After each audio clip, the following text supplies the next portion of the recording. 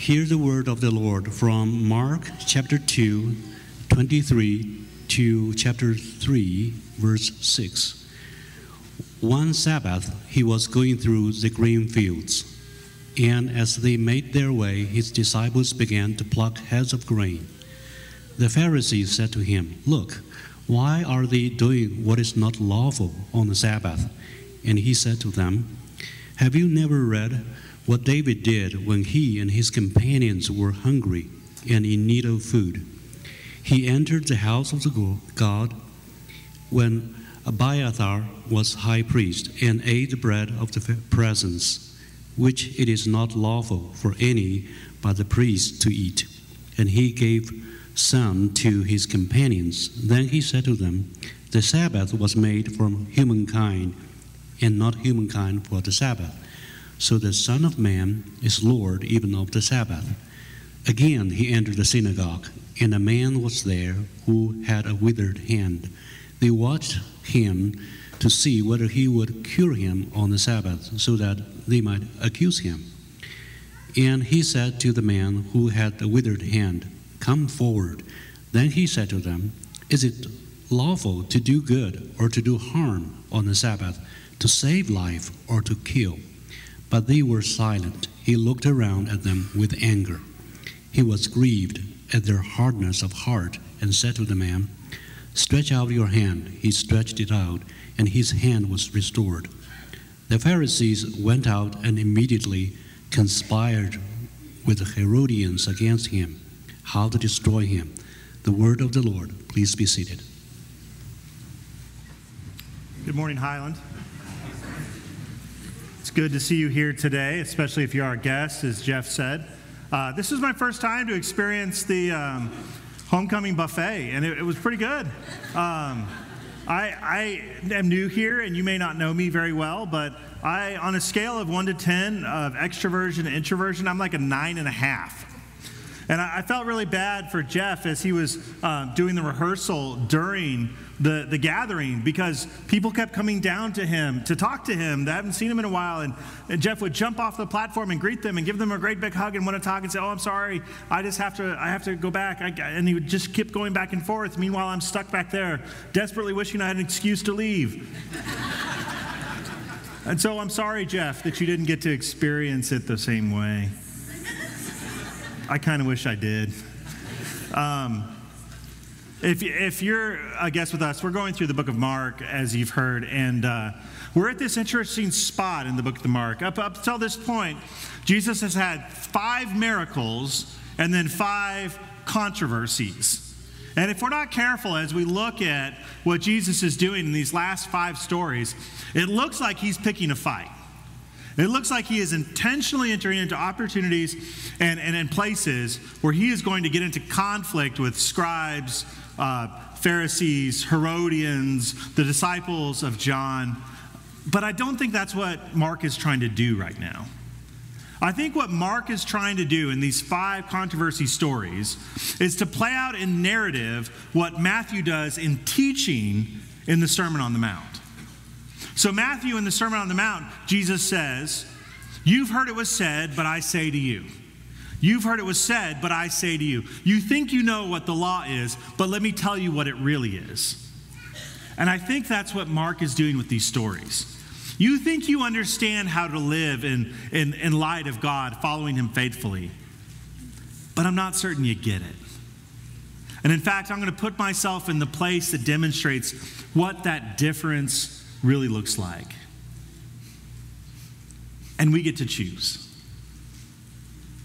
Do we want to look like Jesus or not? Join me in prayer. Heavenly Father, we're so grateful for this wonderful morning. We're grateful to be gathered. Father, I am grateful for my brothers and sisters as we lifted our voices in praise to you this morning. I'm grateful that we got to gather around the table to offer our gratitude for the sacrifice of your Son, Jesus, to remember him, to offer our prayers to you. And Father, now as we turn ourselves to your word, I pray that you give us the openness to hear what your Son Jesus has to say again. Father, open our hearts and our minds Fill this place with your Spirit and pour through me the gift of preaching, that I might speak your truth in love to these your people. And it's together that the church says, amen.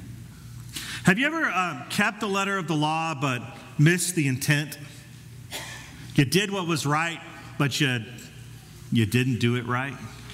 I was watching this movie when I was a kid. It was like an 80s rom-com, and I can't remember what the movie was about, but there was all these stories of couples, and I think it was supposed to be a comedy, but it wasn't funny. At least this story wasn't very funny. The first date was the woman and the man, and the woman was explaining to this guy, look, I want to enter into a relationship, but I want it to be fair. I want it to be equal. And so I'm going to pay for half of this date today. And the guy was like, okay. And then it fast forwarded later in the movie, about 35 minutes later, their two are now a couple, they're married, and the guy he's getting out some ice cream. They're watching a show together. He's getting out some ice cream, and he puts it in a bowl, and he puts the lid back on the ice cream. And as he puts the ice cream back into the freezer, he takes out a pen, and he writes down something on the freezer. And you realize what he's writing down is how much ice cream he took out so that they can split it fair. And you imagine what has happened in this couple's life. They decided they're going to split the rent 50-50. They're going to split the utilities 50-50. They're going to split the food as much as they eat. And the end of this romantic comedy is this couple is miserable. They tried to do everything equally. They tried to do everything fair, and it killed the passion and the love in their relationship. This story, on its surface level, looks like Jesus is going to talk about Sabbath and healing. But I think there's something more there. Did you know that the Ten Commandments are in the Bible twice? Yeah, they're in Exodus and they're in Deuteronomy. And that's fascinating to me because not only are they in there twice, but they're different. Now, you would think something as important as the Ten Commandments that we would make sure that they're the same, but they're not. There's two places where there's difference, and you can look up the other one at home today, but I want to highlight how each version, the Exodus version and the Deuteronomy, deal with the Sabbath. In Exodus, when the commandment is that you remember the Sabbath, it's because God created the heavens and earth in the 6 days and rested on the seventh. God creates this holy rhythm of what life should look like. Even God himself beholds to it. He works and rests, and so we should too. But you turn the page over to Deuteronomy and you realize it's different. The command is still there to keep the Sabbath, but the reason why you keep the Sabbath is different. It's because you were slaves in Egypt. And because you were slaves and you never got a break and you only got to work, you should be able to take a break. So honor the Sabbath. And not only you, by the way, but your entire household. Everyone in your house should take a break. Even the slaves and the animals among you should take a break. Because the economy, your effort, isn't your only value. So the disciples are walking through a grain field, and they're plucking grain and eating it. And this is okay. It's not their grain field, but it's okay according to the law. You could go through someone else's field, you could take grain, and as long as you didn't use hand tools to cut things off, that would be fine. And this makes total sense to me because where people have fruit trees everywhere. And there's like a rule in my neighborhood where I lived that you could take fruit from somebody else's front yard. Like that was okay. In fact, we had planted a peach tree and a lime tree in our front yard. And one day somebody dinged on the doorbell and said, "Hey, you have a lot of peaches. Can I have some?" And I wanted to be generous, and they were delicious peaches. And I said, "Sure, take the peaches." And then I look out the window about 10 minutes later, and this person has 2 sacks of my peaches, and she's walking off, and I was about to go after her. That's not cool. You don't take 2 bags of peaches. You just take what you should carry. That's the rule. I mean, the caveat of that is if you have moldy fruit in your lawn because you aren't cleaning up after yourself, anybody can take whatever they want. It's free game then, because you obviously don't take care of your peaches. But so this story makes sense to me. What the disciples are doing, they're not doing anything wrong.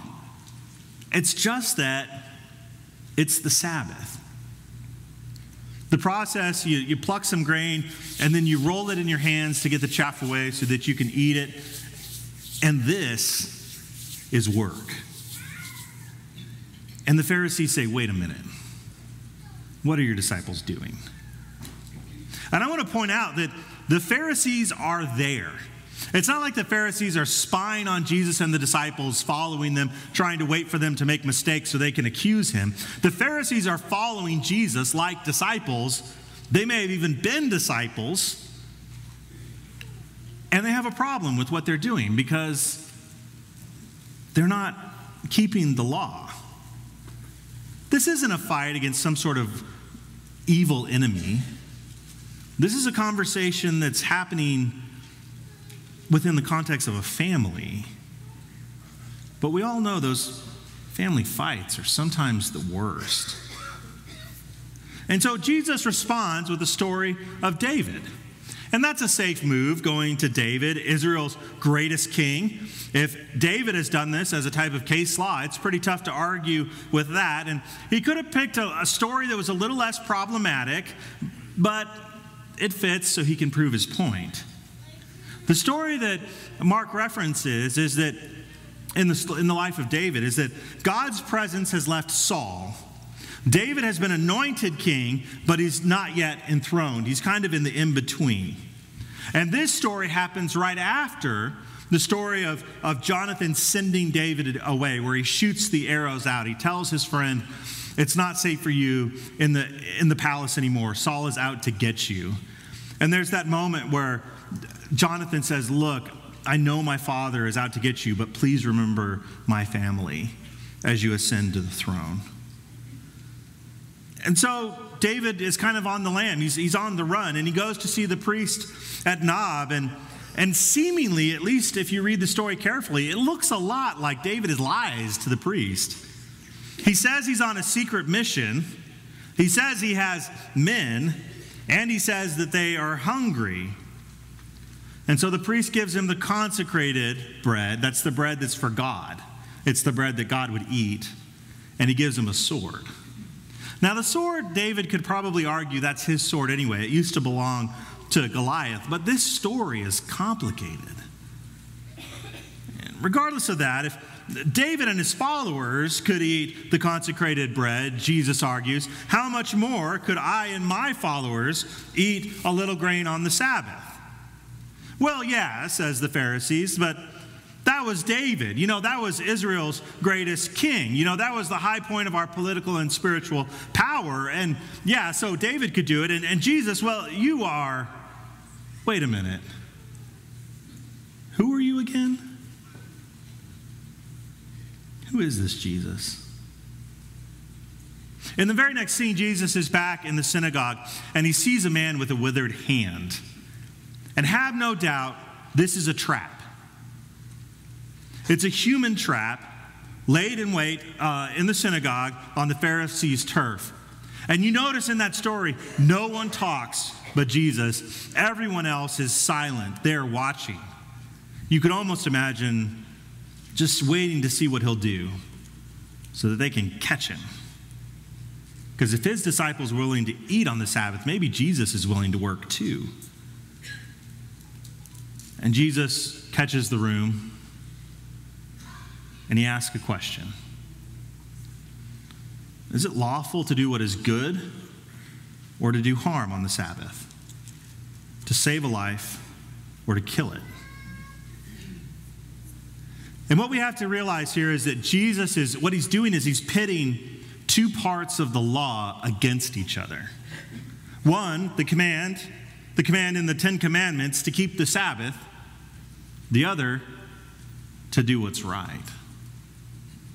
And I think the tension that Jesus is talking there is kind of like E flat.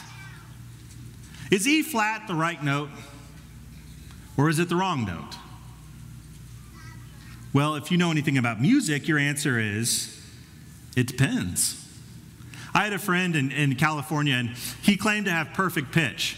And so I was testing him one day because I didn't sure I was believe him. So all right, what's that one? He'd say G. Yep, he was right. What's that one? He'd say C. He was right. I said, what's that one? He said A flat. I said, nope, that's G sharp. Is E flat the wrong note? Well, I mean, it depends.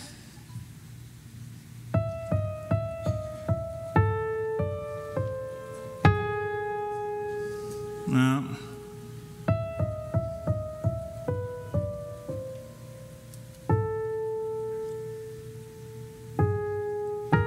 You see what I'm saying? How we determine what's the right note in the right song in the right context of our lives requires wisdom. It requires wisdom from God. There's the command to rest versus Moses' final address in Deuteronomy chapter 30. Either you are going to do good or you're going to do evil. Either you have the ability to choose. Either way, you have the ability to choose what you will do. So what is better in this situation? To choose to heal or not, even if it's on the Sabbath? And for most of us, this answer is kind of like, well, duh. This isn't a hard question for us. Of course it's better to heal. Who cares if you do a little bit on the work of the Sabbath, if you can bring about so much good in someone else's life? Of course. But I think we're forgetting what this means in the first century. Think about what Sabbath means to Jews. The story of Israel is the story that begins on some level with David becoming the first king and the greatest in terms of political and spiritual power in a lot of ways and influence. This is the high moment in Israel's life. Every king after David fails to follow God faithfully.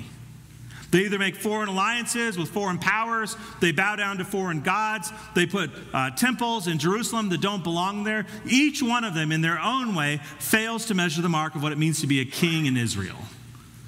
And so God eventually raises up prophet after prophet after prophet to call his people back to him, to bring his people back to him. Prophet after prophet after prophet, and their words fall on deaf ears because Israel does not listen.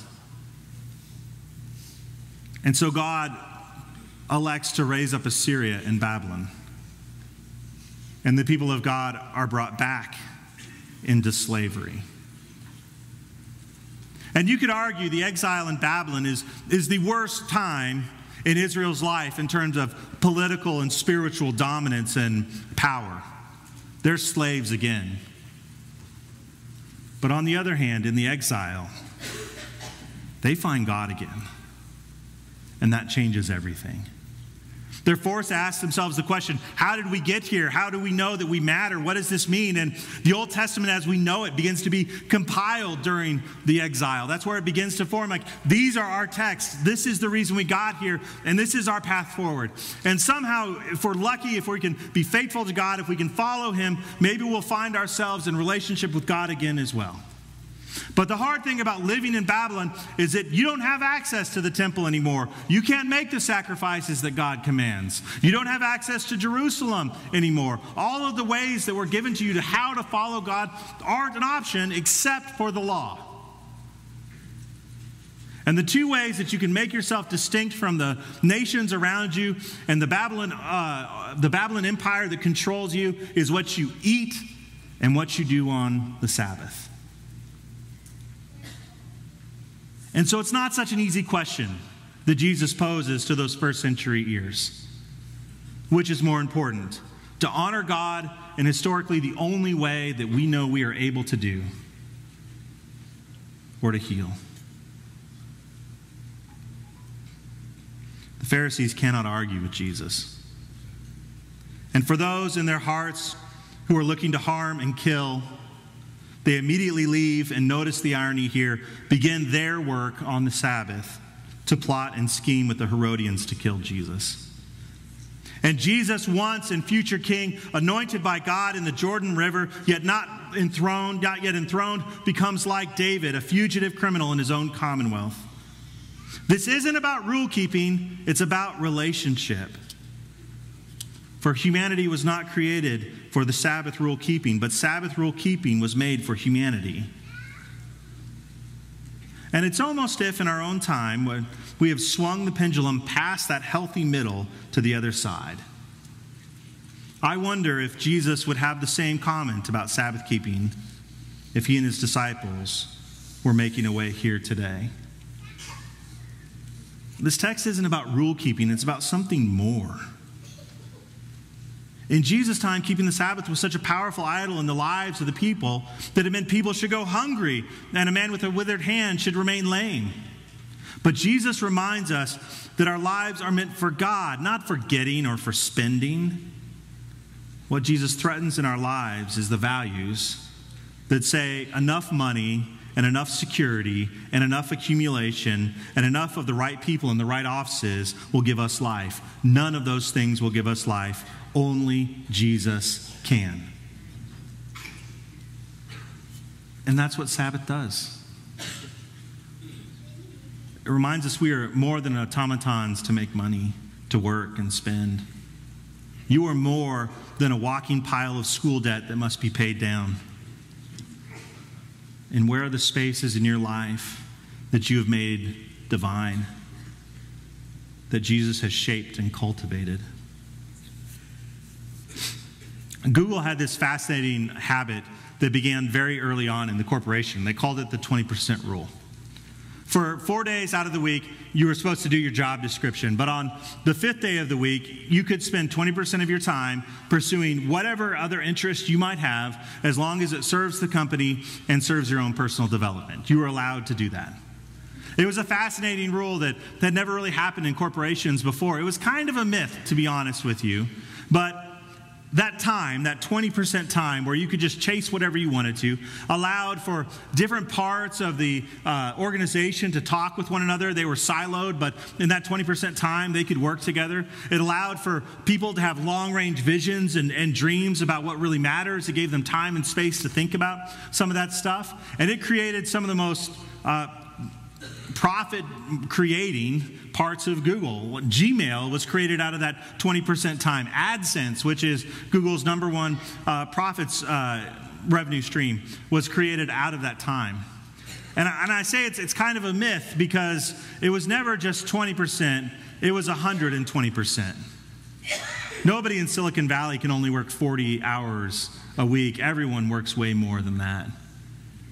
And the attempt to be creative, they ruin their work-life balance. But when there is time and space for you to be creative, time and space for you to rest and just to think and to dream dreams, God can do big things. Rules guide and inform relationships, but they cannot replace them. We can't create fairness in what God does. When I was a kid, my favorite thing in the world to do was go to McDonald's. Happy Meals were amazing. Let's be honest, McDonald's still is. I just don't eat there anymore. But those fries, it's good stuff. There I get an amen. That's all right. That's good. And so one day my brother and my dad came home, and my brother was carrying one of those child-size McDonald's cups that was half full of that orange Hi-C drink. And he was happy as a clam drinking that drink. And I saw it. And I knew. My brother had gone to McDonald's. My father had gone to McDonald's. The two of them went to McDonald's without me. This was unfair. This was not right. And I made a stink about it. I ruined like the next 2 days of our family's life because I was so upset about the fact that my brother got to go to McDonald's and I did not. And I regret this now. Even to this day, I didn't have the wherewithal to think this when I was a kid. I wasn't stepping on the fact that my brother got something that I didn't in terms of time with my father where he got to talk to my dad one-on-one. It was time where he got to eat a cheeseburger. That's what I was having the problem with. It was so wrong. But eventually, just to kind of like help my father to kind of help us get along in peace, he took me to McDonald's. And I sat there happily eating that Happy Meal. But I didn't really enjoy the time with my dad. I missed it. I missed it completely.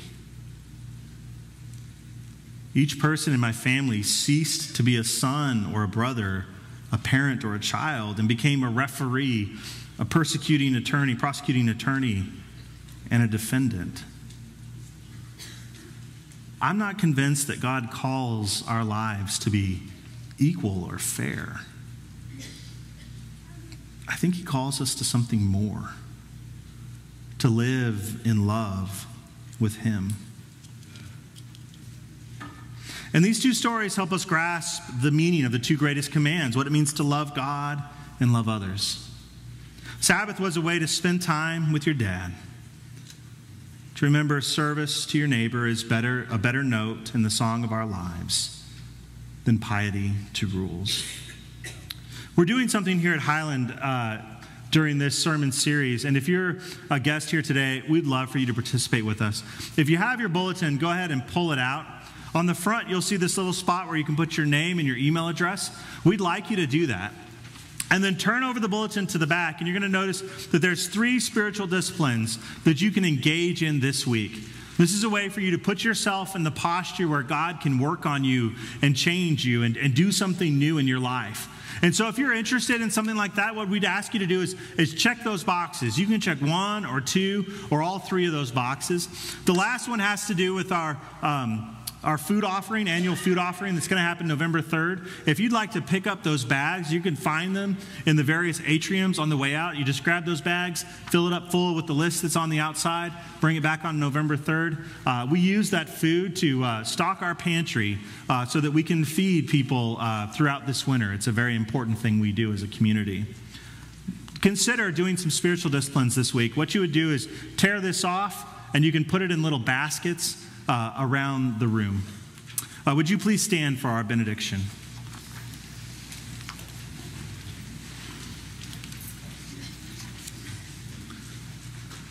This week I pray that you experience in your life the God of Sabbath, who gives you rest, who gives you play, who gives you time to build relationships with one another.